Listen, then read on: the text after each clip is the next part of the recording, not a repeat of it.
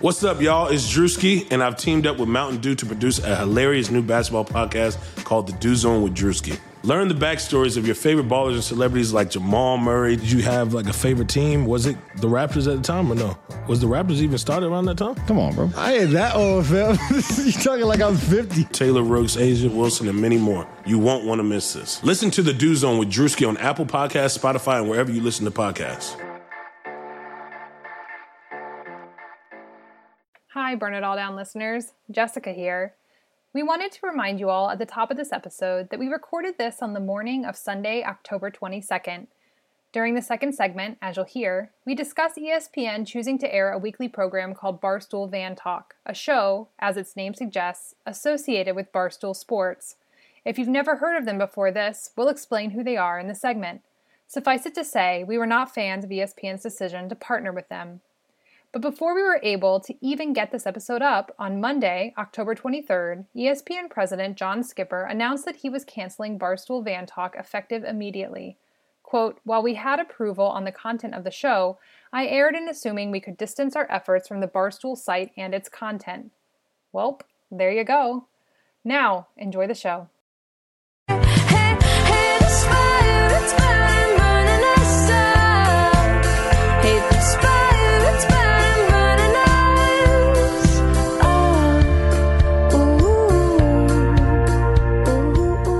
Welcome to this week's episode of Burn It All Down. It may not be the feminist sports podcast you want, but it's the feminist sports podcast you need. On this week's panel, we have Jessica Luther, independent writer, general slayer, and author of Unsportsmanlike Conduct, College Football and the Politics of Rape. She's in Austin. Brenda Elsey, associate professor of history and undeniable genius at Hofstra University. She's in New York. And the indomitable and amazing sports reporter at Think Progress, Lindsay Gibbs. She's in Washington. I'm Shireen Ahmed, freelance sports writer and cat lover in Toronto. This week on Burn It All Down, we will be discussing Eni Aluko and the disaster that is the Football Association in England. We will go through Barstool Sports, VIV, ESPN, and that basic awfulness. And then Jessica interviews the fabulous MS Band to talk about baseball, the World Series, and a multitude of other wonderful things.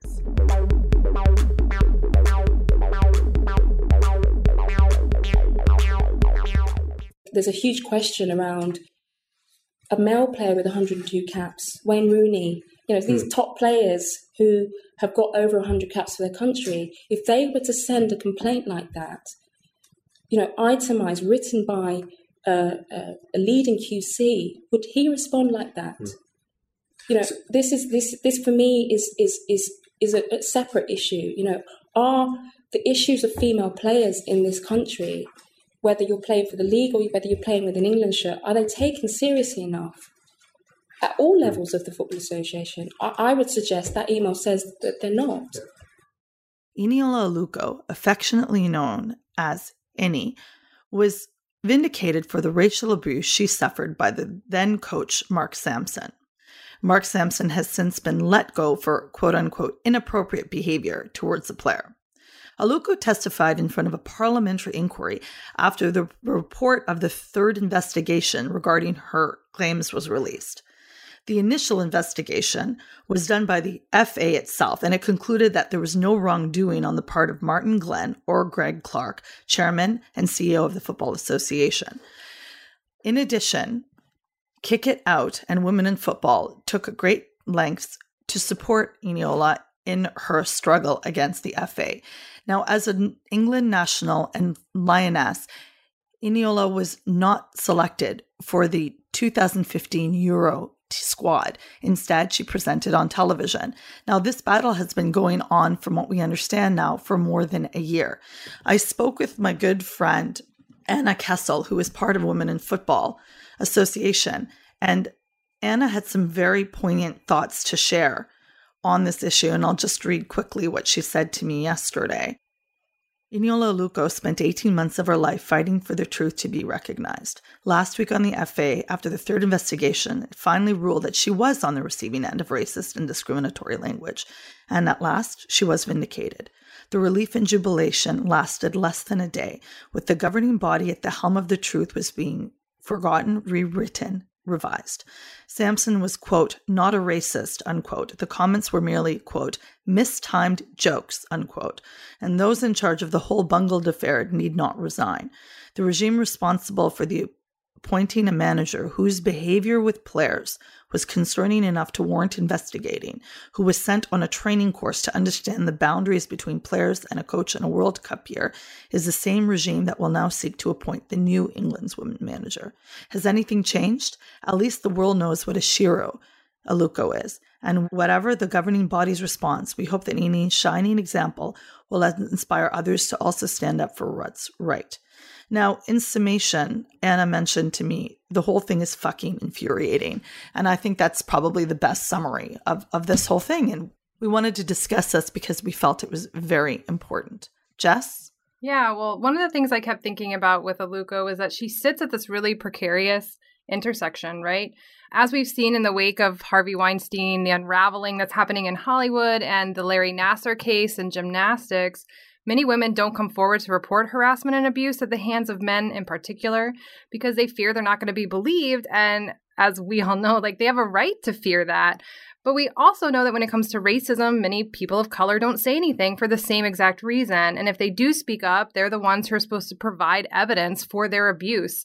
And this made me think back to May when we recorded episode 1 of this very podcast. We talked about Orioles outfielder Adam Jones facing racial slurs in Boston and how the response from many people, including white people in sports media, was, I don't believe you because I haven't ever heard a racial slur at Fenway, or where's your proof? Aluko, as a Black woman, is a person who many people won't believe from the jump because we see women as untrustworthy and we don't believe racism actually happens. And then on top of all of that, she's a female soccer player. And we just talked last week that, female athletes aren't worthy of concern in a lot of places. And I just, good for her. I can't believe it took 3 investigations to even get to this point. That alone shows sort of how much we don't trust the experiences of both women, people of color, and especially women of color. Yeah. And I mean, for her to take on the FA, who are essentially the selection and hiring committee. So she's basically taking on her employers and probably derailed her own career in the process. And she's a well-capped player. She was one of the highest scoring in the league last year. And I know I mentioned it was a 2015. It wasn't, sorry. It was a 2017 Euros that we just saw. She wasn't on that squad list. And I think we on the show have burned this case a couple times. I think, Brenda, you burned it, right? In the burn pile. Yeah, we burned it a couple months ago when it first came out. And one of the most frustrating aspects at that time and through, until just this past week, is that many of her fellow women players didn't believe her. And I mean, it's not that women can't be sexist or have the same prejudices or racist, but it is painful to think that she not only had to deal with this FA, but then she had to deal with her fellow teammates not supporting her. And I hope it's a lesson for women who doubt women, especially. Lindsay? Yeah, I think one of the most frustrating things when I was researching this, I came across a lot of headlines that were approximately, after Mark Sampson fiasco, we need to understand the subtleties of racism. And I mean, there's a lot there. This wasn't subtle racism. What do we think racism is? I think that a lot of white people need to really re-examine what their line racism is. Is just calling someone the only thing that you think of as being explicitly racist? Is everything else a debate? There was a comment. It was Newton and Sampson's comments were discriminatory on grounds of race within the meaning of the Equality Act 2010. But that was not the same as concluding Sampson is a racist. So that was in the official kind of conclusion of this. But what does that mean? Why are we so hung up on whether or not this person is, in all accounts, a racist if we're agreeing that they said discriminatory, racist things that deserve punishment? So I feel like there's so many splitting hairs, and this is certainly not just with Sampson. This is with many issues across many races, across the entire world. And I just think, look, this isn't subtle, and people look for any reason to excuse people making these comments. But we need to stop that and just listen to the people who are offended and the people who are hurt and the people who are discriminated by these comments. among some of the allegations that Aluko testified to in front of the inquiry was that the goalkeeping coach actually used to speak to her in a fake Caribbean accent. And I mean, it's just... Oh my God. It's just like that. It's Sampson making jokes with her and with other players on the team. Drew Spence, Leanne Sanderson actually flew in from the U.S. to support Aluko during the inquiry, and also Anita Asante. So, I mean, Aluko's been tweeting. She was fairly quiet about this because she's also a trained barrister. She's a lawyer. So she knows. And her 114-point document that she provided with the FA and she provided with the committee, that was very detailed. Like, she knows what she's doing. And I think it was just to see this unravel and to see her not being believed. And she mentioned she felt really isolated as well within the team. And Bren, you alluded to that. And even just yesterday, there was a piece by Louisa Taylor, I believe, for The Guardian, talking about how Jill Scott, current player on the team, on the Lionesses, said that we shouldn't have been criticized for hugging Mark Sampson after his he coached the last match that we won. She's like, we don't like our integrity being questioned. I'm like, are you fucking kidding me? There is what integrity? Yeah, I was just going to say, on top of all of this, she said that she hasn't received this £80,000 settlement fee in full from the FA. And she has claimed that Martin Glenn, this is her quote, Martin Glenn said, if I wrote a statement saying the FA were not institutionally racist, he would release the second tranche of the money. And I felt like that was bordering on blackmail. So this just circles back to what I was saying before of we are so caught up on as opposed to just listening to the people who are hurt, figuring out why they were hurt, claiming to be better, and, taking it from there. We're just so caught up on these labels that we can't make progress. And I mean, that is blackmail. That's blackmail. They're not giving her settlement money until she will release it saying they're not institutionally racist. Sorry. Jess? Yeah, I was just going to add, when Lindsay's talking about, especially that quote, I mean, it's really something to read. The thing that says, Sampson said these racist, discriminatory things, but he is not racist, is part of the official line. It made me think, Jay Smooth, who's this amazing guy who does a lot of videos about things that we talk about in our culture, especially around race, has this great video from a couple years ago that I'll dig up and we'll put in the show notes about, differentiating between when someone does a racist thing and then the attempt to label them as racist, and how the second thing is useless and the first thing is much more useful. And so on the one hand, they did the thing where they said he did this racist thing, it was bad and discriminatory, and then immediately shifted to saying he's not racist, which is so useless in this discussion. And Jay just really, that's something that I've returned to a lot because it's just such a smart way to think about actions versus identifying people as one whole thing, because then you can have a discussion about that really doesn't say anything about their actions, which are much easier to label.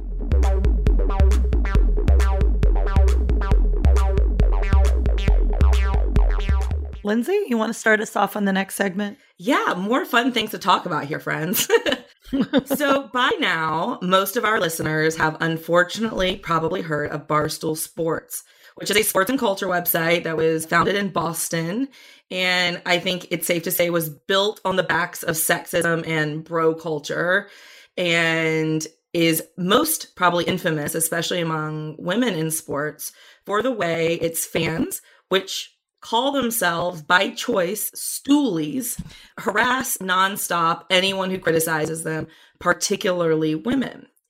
Well, Barstool has been going mainstream for a couple of years now, and it's been pretty successful at this transition. It basically has launched this incredible following it got when it was being this unabashedly sexist, barrel of horrificness.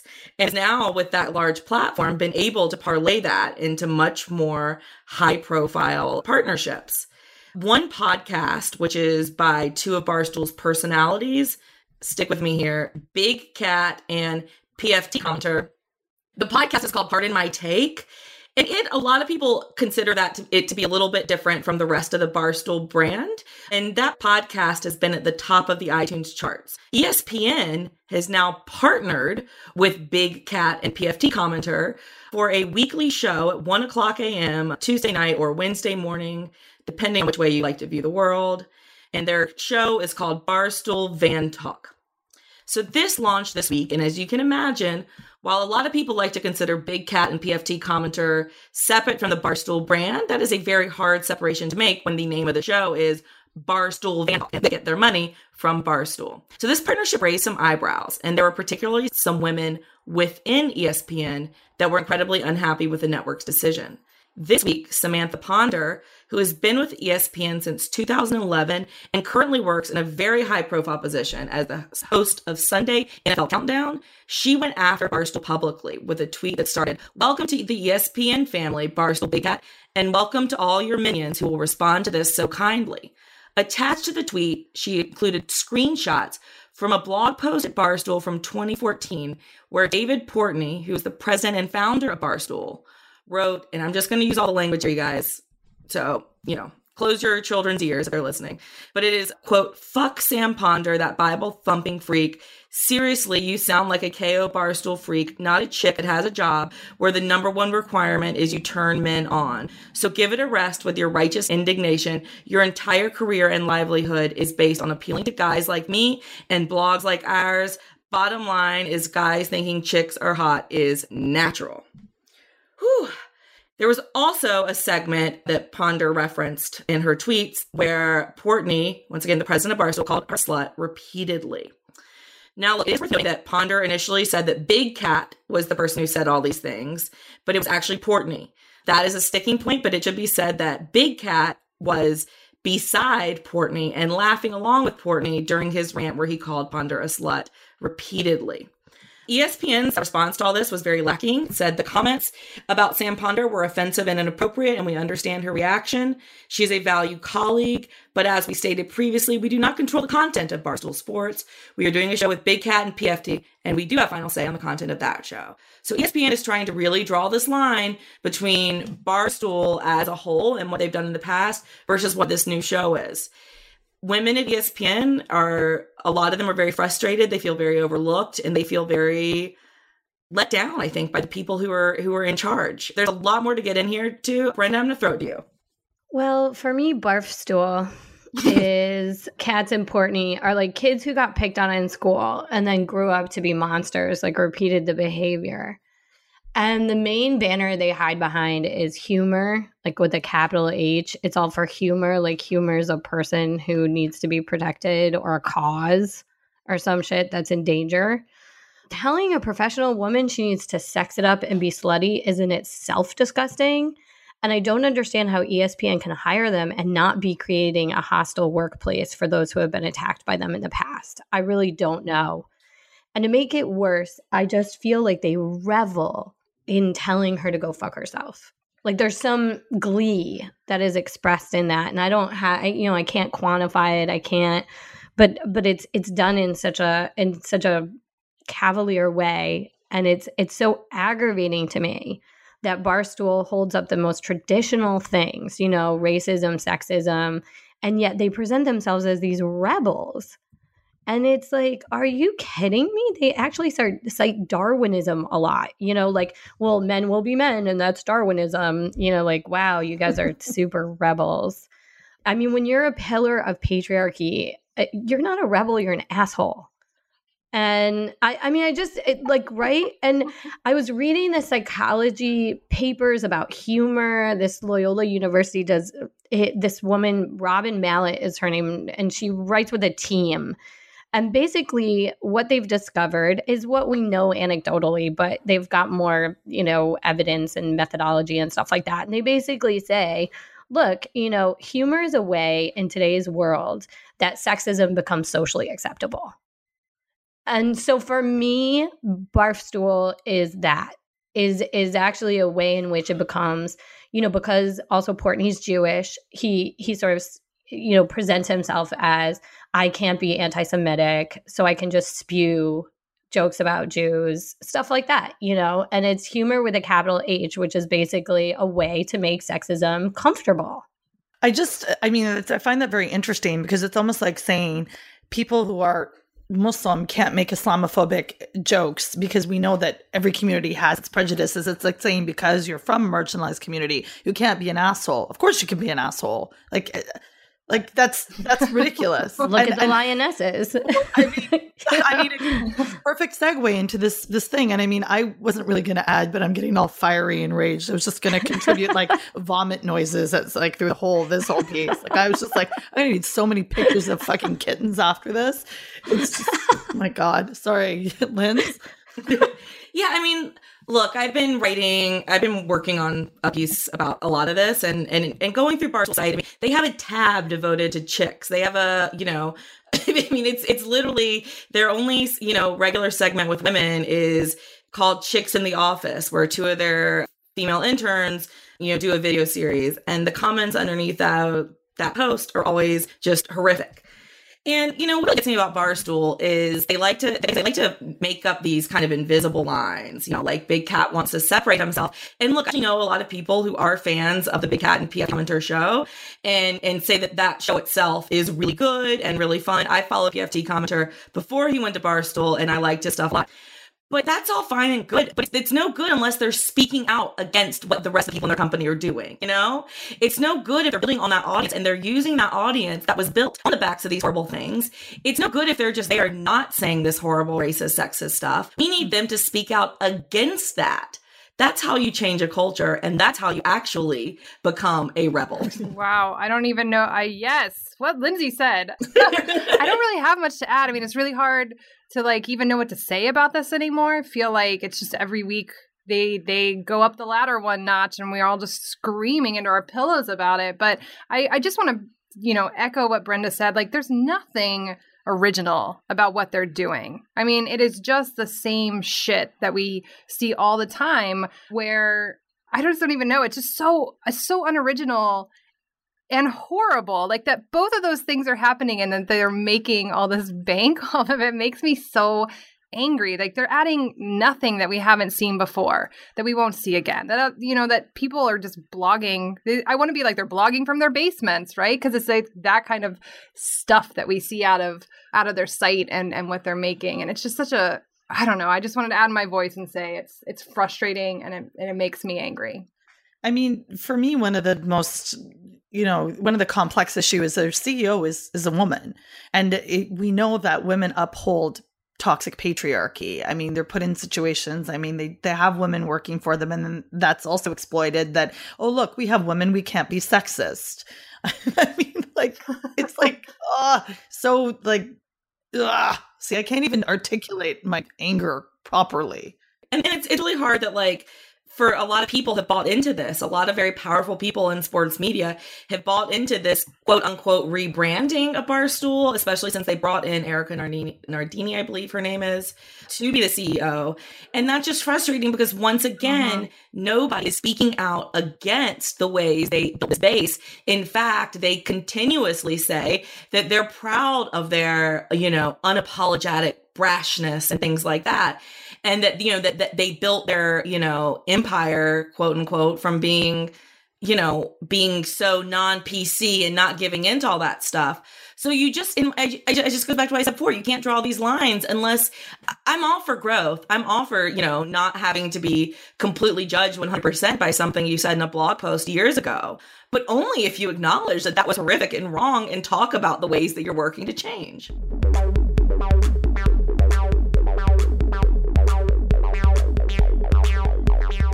Next, Jess interviews Emma Spann. Okay, so the World Series is all set. The LA Dodgers will meet the Houston Astros. I know very little about baseball, so today on the show joining me is Emma Spann, senior editor at Sports Illustrated and author of 90% of the Game is Half Mental and Other Tales from the Edge of Baseball Fandom. And as her title of her book suggests, is a huge baseball fan. So she's going to help walk us through everything that's going on. Okay, Emma, I wanted to just start by asking, what have you enjoyed about this postseason of baseball? There's a lot of fun teams in it this year. I mean, the Dodgers are just a fun team with a lot of talent and a lot of personality. The Astros are the same way. It's fun to see guys like Jose Altuve and Carlos Correa doing their thing. I grew up a Yankees fan, so this is also the most likable Yankees team in a long time with, Aaron Judge and all these young players. So yeah, just the Cubs too. I mean, I was a little sick of the Cubs because we covered them so much last year when they broke the drought and won the World Series. But there's nothing about them that's not likable despite my personally being a little bit tired of them. So like even they were a good option. So just a lot of, a lot of fun players and I think people have played with a lot of joy and flair this postseason. So I guess let's start here. We're recording on Sunday. This will run on Tuesday. It'll be the first game of the World Series. And so I'll just throw this out there. Like, so who do you think is going to win this thing? Like, and who should we be looking for? So someone like me who's a fair weather person that might show up for the World Series. Like you mentioned some of the players from the Dodgers and the Astros. Like who should I be looking for? So yeah, first of all, I think these are two great teams, two 100-win teams. It's been a long time since two 100-win teams faced off in the postseason. It's really anyone's series, especially in baseball. A small sample size of anyone can win. But I'm gonna give the edge to the Dodgers, who are also my preseason World Series winning pick. Oh, nice. Yeah, if I get that one right, it'll be the first time that SI has predicted the World Series winner correctly since 1999. So I'm pretty excited about that. I think these teams both have great lineups and really good pitching. The Dodgers have the edge for me because their bullpen is better. So I think, and you saw that with the Astros and the Yankees series, where the Yankees would come back a couple times in the late innings against the Astros bullpen. I think that's a danger for the Astros this year. If the Dodgers are going to win, I think it'll be that way. They'll kind of work the count, get the starting pitchers out of the game in the 6th or 7th inning, and then kind of go to town on the relievers. And that used to be the Dodgers' problem every year. But this year, they seem to have figured that out a little bit, and their bullpen's actually been great. It's really shut down all their opponents this fall. So my prediction is, let's say Dodgers in 6. Okay. But that'd obviously, be a good series. Yeah, it should be a good series. I wouldn't be at all surprised if the Astros did pull it out. And of course, it would be, it's always fun to see a team succeed that hasn't won in a while. The Astros have never won a World Series. The Dodgers haven't won since 1988. So either way, there'll be a lot of people getting to experience this who haven't experienced it before, and that's always fun to see. Dodgers-wise, obviously, Clayton Kershaw, he's the best pitcher in the world. Okay. He has previously struggled in the postseason. He's been kind of tired and overworked and just hasn't been the same guy then. He's been good this postseason, and it would be, great. It's always great to watch someone that talented succeed on the biggest stage. So he'll be fun to watch. Yasiel Puig, who's the Dodgers outfielder, is just ridiculously fun to watch. Not everyone likes him, but I find him delightful. Justin Turner, who's, the guy with the enormous bushy red beard and hair. Oh, yeah. Okay. I've seen pictures. Sure. Yeah. So he was a scrub for the Mets, basically. He was like a backup player that they released a few years ago. And then he just went on to become this crazy superstar in LA. So that's a fun story, unless you're a Mets fan, in which case it's not that fun. Yeah, just, and I think I mentioned a couple of the Astros players. They also have Dallas Keuchel, who won the Cy Young a couple years ago and then struggled last year, but is back in full form this year. So, watching him and Kershaw face off is if you like good pitching, and you never know in the playoffs, maybe that's a game that ends up being 8-12, but should be good matchup and a lot of fun to watch. Okay, so you mentioned that both the Astros and the Dodgers have 100-plus win seasons, but the Astros, back in 2013, had their third straight 100-loss season. And then in June of 2014, SI ran a cover story titled Your 2017 World Series Champs, and that team was the Astros, right after this sort of horrific series of seasons. How did your reporter, is it Ben Reiter? How did he know that this was possible?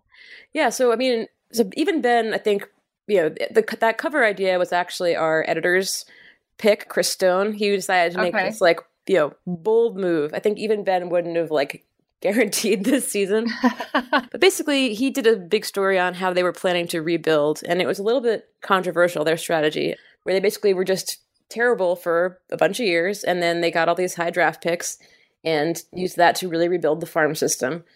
People thought they were tanking and that, they were a tough team to watch for a while, but they felt like they had this long-term plan. From their perspective, their thinking was, there's no benefit to us in getting one or two good players and winning 70 or 80 games. We want to be good. But, if you were a fan of the Astros and you were sitting through these 100-loss seasons, it was rough. So they lost some fans. They had some rough attendance seasons. And people, they got some criticism. Whether you think it's worth it or not, now they're in the World Series is sort of, up to the individual. But their plans, they it worked. Whatever happens in the World Series, like obviously the rebuild was successful and they should be good again next year. I didn't think they had quite enough pitching this year. It's why I didn't actually pick them this year to win the World Series. But then they traded for Justin Verlander, who's been amazing for them. That was sort of what they were missing, was that ace. But yeah, it's funny. We didn't even really mean that cover that literally. It was like, you can't really have a cover headline of like, the Astros, they'll probably be better in a few years. Right. So they just like really picked a year and went with it. So I think even we are like a little bit surprised that it's like, sure, but now you guys are right no matter what. Either your prediction for the big season is right, or from your June 2014 cover, you guys will be right. So yes, it's either win-win or lose-lose. I'm not sure which, but definitely one of those. Yeah, that's great. It's fun. We have Ben and I have a rivalry going over who's going to be right. So that should be add an extra little layer of fun. Nice. So one of the things that I wanted to ask you about, as someone who I read a lot about sports, but I don't know much about baseball. And so one of the things I wanted to ask you about is the bat flip. So Puig, who you mentioned before, the right fielder for the Dodgers, he's known for this. Yes. So there's a chance that we might see one of these in the World Series. And this seems to set people off. Like, what is the deal with the bat flip?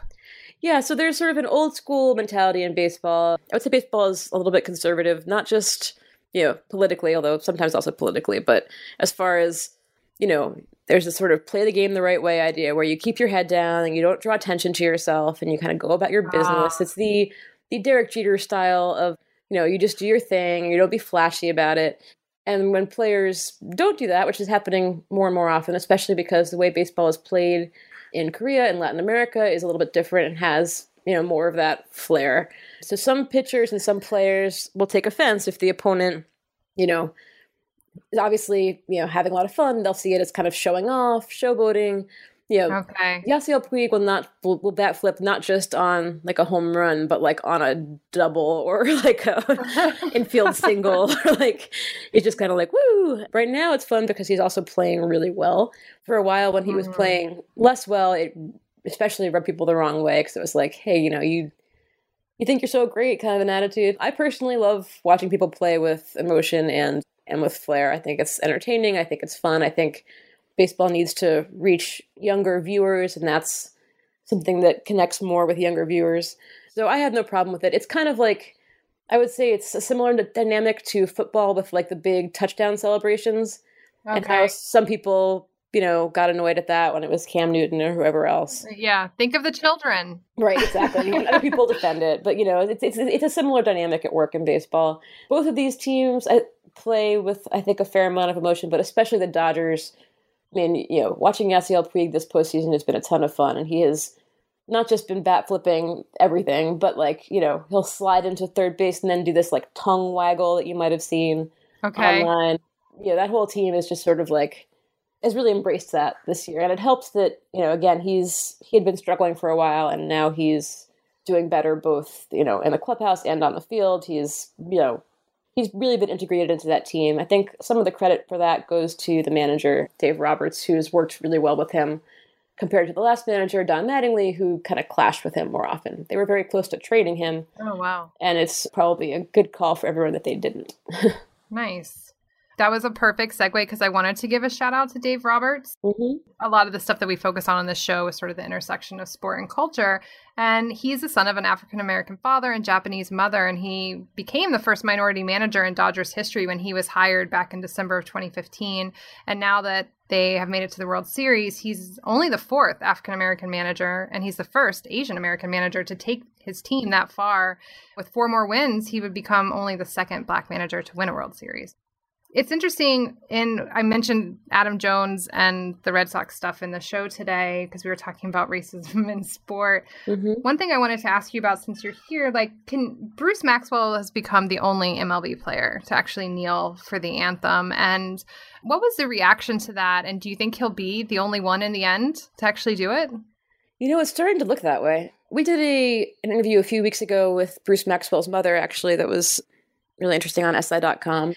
Yeah, like I said, baseball is a conservative sport, not just politically, but as far as drawing attention to yourself, standing out. And it's a culture where it's very hard. It's for players to do that. It's generally considered like if you're making the media ask your teammates questions about you, like for anything other than playing or like maybe some very non-controversial charity work, like that's bad. That's even like bat flips or wearing your hat to the side instead of straight ahead or like whatever. Okay. So especially something like this. And for a rookie to do it, which Bruce Maxwell is, in a culture that's very much about veterans, it took a lot of guts. I was pleasantly surprised to see him do it. And I think, I don't know if it helps, but he's the son of a military father, grew up on a base, has a lot of military family members. So, you can't say, oh, he doesn't respect the troops like his father is a troop. Right. So I think that gave him some standing to do it. But yeah, I mean, the fact that no one else joined him, that including older veteran players who would have more security in doing it. I mean, there's no guarantee that he'll make a roster next year for Maxwell. I hope he does. I think the A's are supporting him.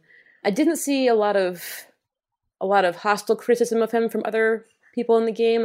People were saying, well, I don't agree, but I respect his right to do it for the most part. Okay. That's what they're saying. But the fact that there's only one person doing it on a team that doesn't get a ton of media attention, I actually think there'd probably be more pushback if more people did it.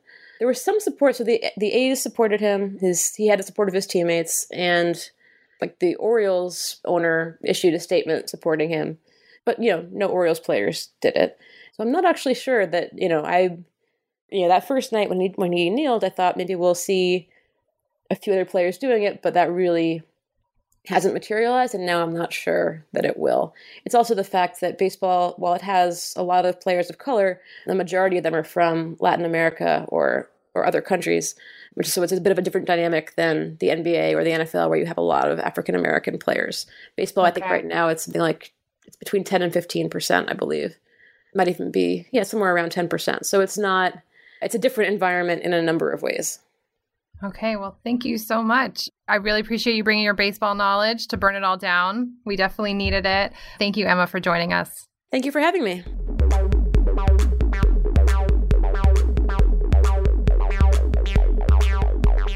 Now moving on to our favorite part of the show, the burn pile.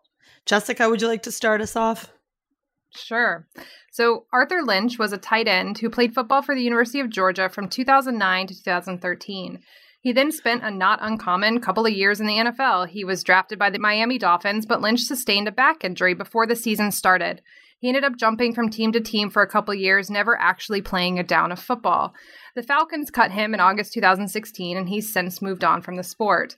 Last week, Lynch took to Twitter in the wake of Trump announcing that he was going to cut cost-sharing reduction payments to health insurers participating in the Affordable Care Act, aka Obamacare. This move could make the ACA unsustainable financially, as insurers might opt out once those payments stop, and that'll drive up all the costs. Here is what Lynch tweeted, quote, "After I was cut by the Falcons, I was dropped from NFL insurance. My back was broken with no insurance. I had 2 back surgeries. Obamacare is why I am not in debt. This is sad. Barack Obama, thank you." He followed up with, "They put a clause in my contract where if I injured my lower back again with Falcons, they weren't liable to pay for surgery or give me a settlement. I was cut, then slipped disc, 2 surgeries." He wrote, quote, "The concept of universal health care is something I firmly believe in. Let's fight to keep it. Let's work together to improve it."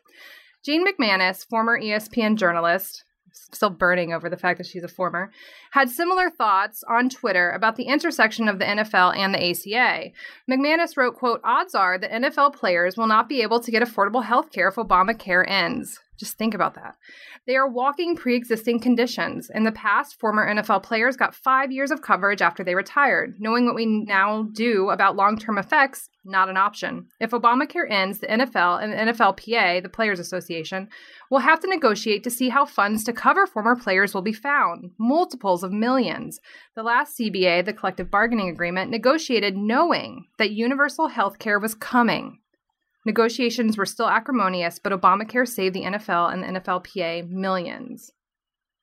So the impact of the erosion of the ACA, it's going to be great, right? And especially on vulnerable populations. Former NFL players are just one small pocket. And if you feel like you want to understand this better, just Google former NFL players' wife, something like that. And the articles that come up will just break your heart as they talk about what it's like to care for these men as they get older. So while they are just one small pocket of the people who are going to be affected, they highlight the hell that's in front of us. Let's just burn it all. Burn. Lindsay? Yeah. So on a Thursday night, the U.S. women's national team, soccer team, beat South Korea 3-1 in a friendly held at the 73,000-seat Superdome in New Orleans. While it was a really exciting match, and it's great to see the U.S. women's national team get a victory, as always, it's worth noting that there were only 9,371 fans there. So this is a big deal because the Superdome in New Orleans is held on turf, and not good turf. Very, very turf that the women were very nervous about playing on. Now, you might be thinking to yourself, didn't the U.S. women's national team fight to be able to play not on turf, to be able to play on grass? Why, yes, they did. In April, the U.S. women's national team signed a collective bargaining agreement with USA Soccer, saying that the women were supposed to be consulted by USA Soccer on stadium selections. Now, they specifically didn't ban turf stadiums in their CBA because there are a few good markets, namely Portland, which has actually really good turf, and they don't want to keep from going to these markets where they have established bases. However, they had specifically asked not to play the Superdome because of the quality of the turf. And according to Yahoo and the New York Times, the women had provided several alternative stadium options to no avail. Now, every time USA Soccer does this, they always quote things like the growth of the game, and we need to be flexible with our venue choices so we can go to markets where there's a fan base. But I don't see how holding a friendly in a 73,000 seat Superdome when you can draw less than 10,000 fans helps grow the game in any way, shape, or form. I mean, it was horrible on TV. It was cavernous. It was horrific. And this isn't about how many, fans the U.S. women's national team can draw, because we know they can draw quite a few fans, they can draw a lot more fans than 10,000. But clearly this wasn't the market or the time of year or the friendly in order to do that. So then there's just absolutely no excuse. 4 of the final 9 games the U.S. women's national team played this year, or are playing this year, are on turf. In a September New York Times piece, Megan Rapinoe said, quote, "We just finished the negotiation process, and this was something that was very important to us. We finished the deal and felt good about it, and then we turn around and we have 3 games at the back end of the year on turf. That doesn't signal to us that the progress we wanted and talked about with the federation is being made." USA Soccer is still putting the women's national team, by far the most successful team, and might I say the only team that has any chance of getting a national spotlight now, an international spotlight in the next few years, in situations it would never put its men's team on, and it seems to be looking for ways to upend this collective bargaining agreement in good faith already. Burn.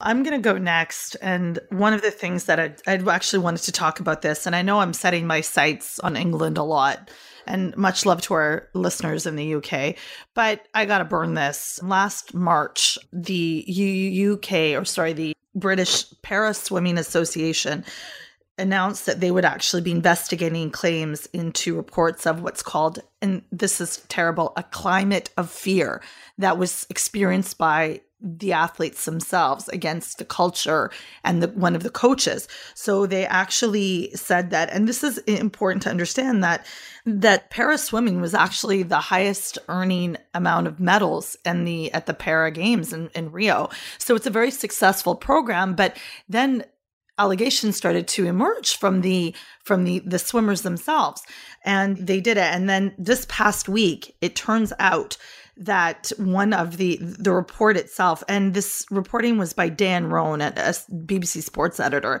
and it's been really, really thorough, and I appreciate that because the reporting has been really, really good. And the para swimmers were subjected to abuse. The coach is understood to be Rob Greenwood, who has since left and not releasing any comment, acted inappropriately. He would disclose the athletes' medical information. He banned the swimmers from leaving the hotel as punishment.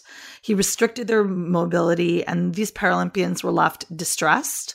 And they actually talked very seriously about the bullying that occurred by this coach. So British Swimming apologized to the athletes and their families for these quote unquote unacceptable behaviors. But the report was damning in that the findings of the investigation and how like it was more than just that. It was an intimidating manner towards athletes, derogatory terms used to describe athletes due to their disabilities. He would ask athletes whether they were able to perform something due to their disability. Like he was demeaning, condescending, and rude.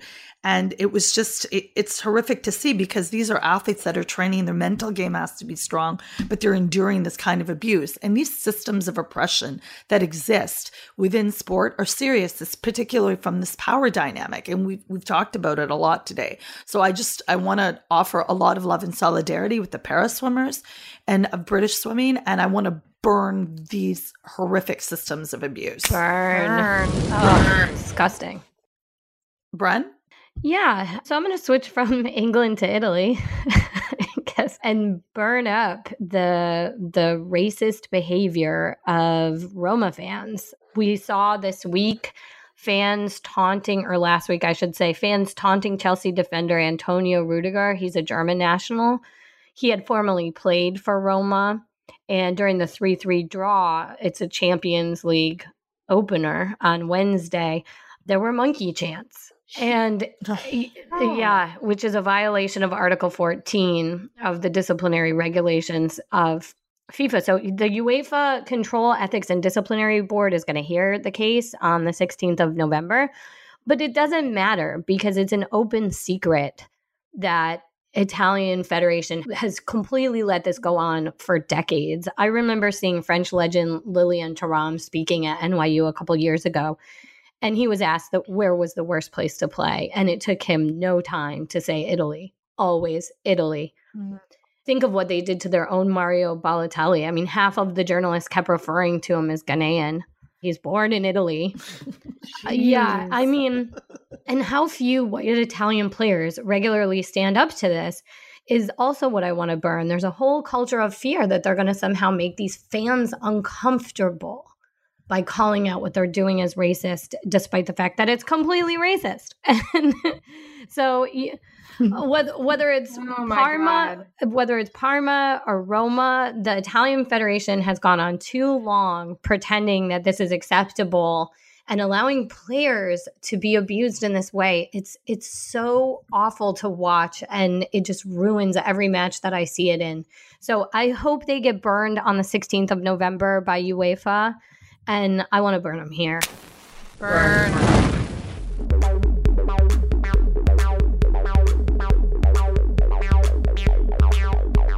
Now, after all that burning, it's time to celebrate some remarkable women in sports this week with our Badass Women of the Week segment. Honorable mentions go out to Shadia Bseso, a Jordanian versed in jiu-jitsu who's joining the WWE. And along with her is Kavita Devi, the first Indian woman to also join the WWE. We'll be linking some really cool stories about those women in the show notes. Now, drum roll, please. Sound like baby otters. Okay. I've always dreamed of sounding like a baby otter. Burn It All Down would like to recognize Michaela Maroney for being our Badass Woman of the Week. This past week, Michaela actually disclosed that she was a survivor of abuse at the hands of former USA doctor Larry Nassar, who has actually faces over 140 allegations of sexualized violence. She has stated that she was 13 years old when this happened. She released this on Instagram and it was tweeted wildly on her own social media. Maroney was part of the team from 2012 that was dubbed the Fierce Five that won the team gold at the London Olympics. And she also took home an Olympic silver medal on vault. She's also commonly recognized as an internet meme with her not impressed face on the podium. But we want to send our love and solidarity for her for being so incredibly brave and courageous to come out and do this. Also, in light of the hashtag #MeToo, which she tagged in her statement. So much love to you, Michaela.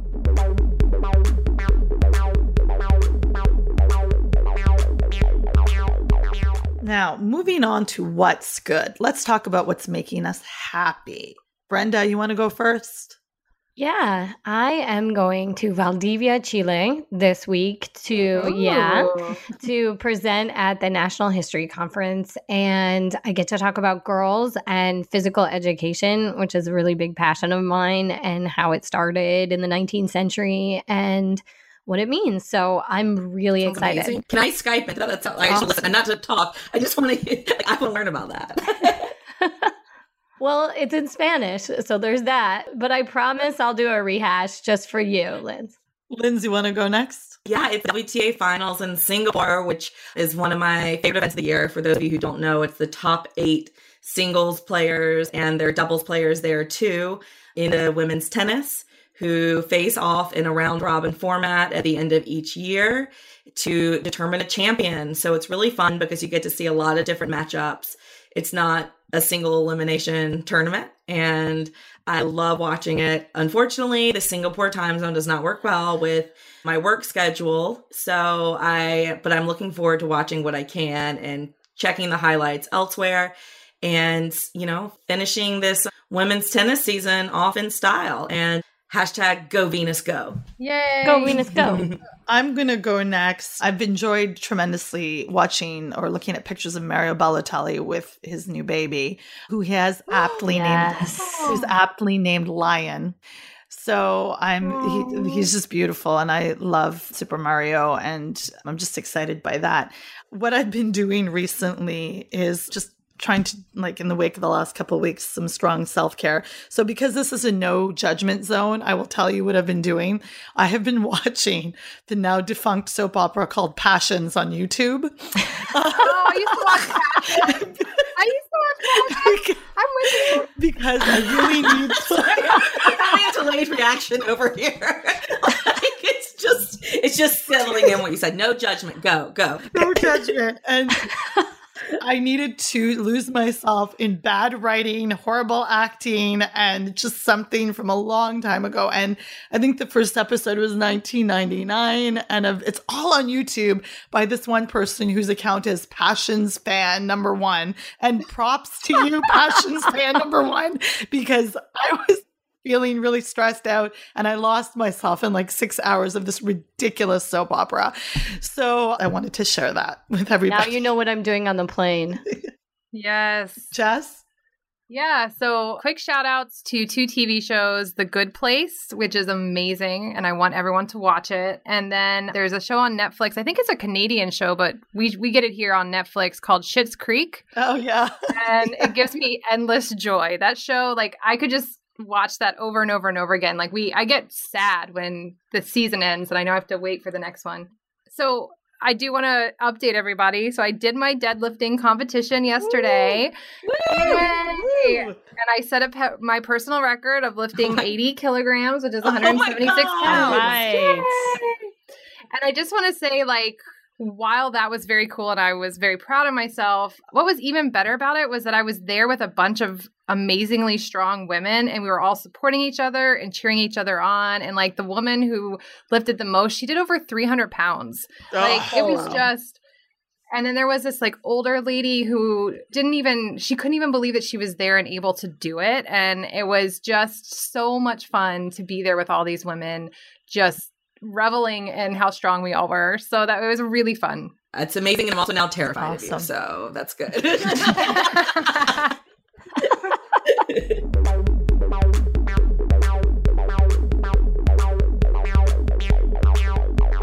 Well, that's it for this week in Burn It All Down. Burn It All Down lives on SoundCloud, but can be found on iTunes, Stitcher, Google Play, and TuneIn. We appreciate your reviews and feedback, so please subscribe and rate to let us know what we did well and how we can improve.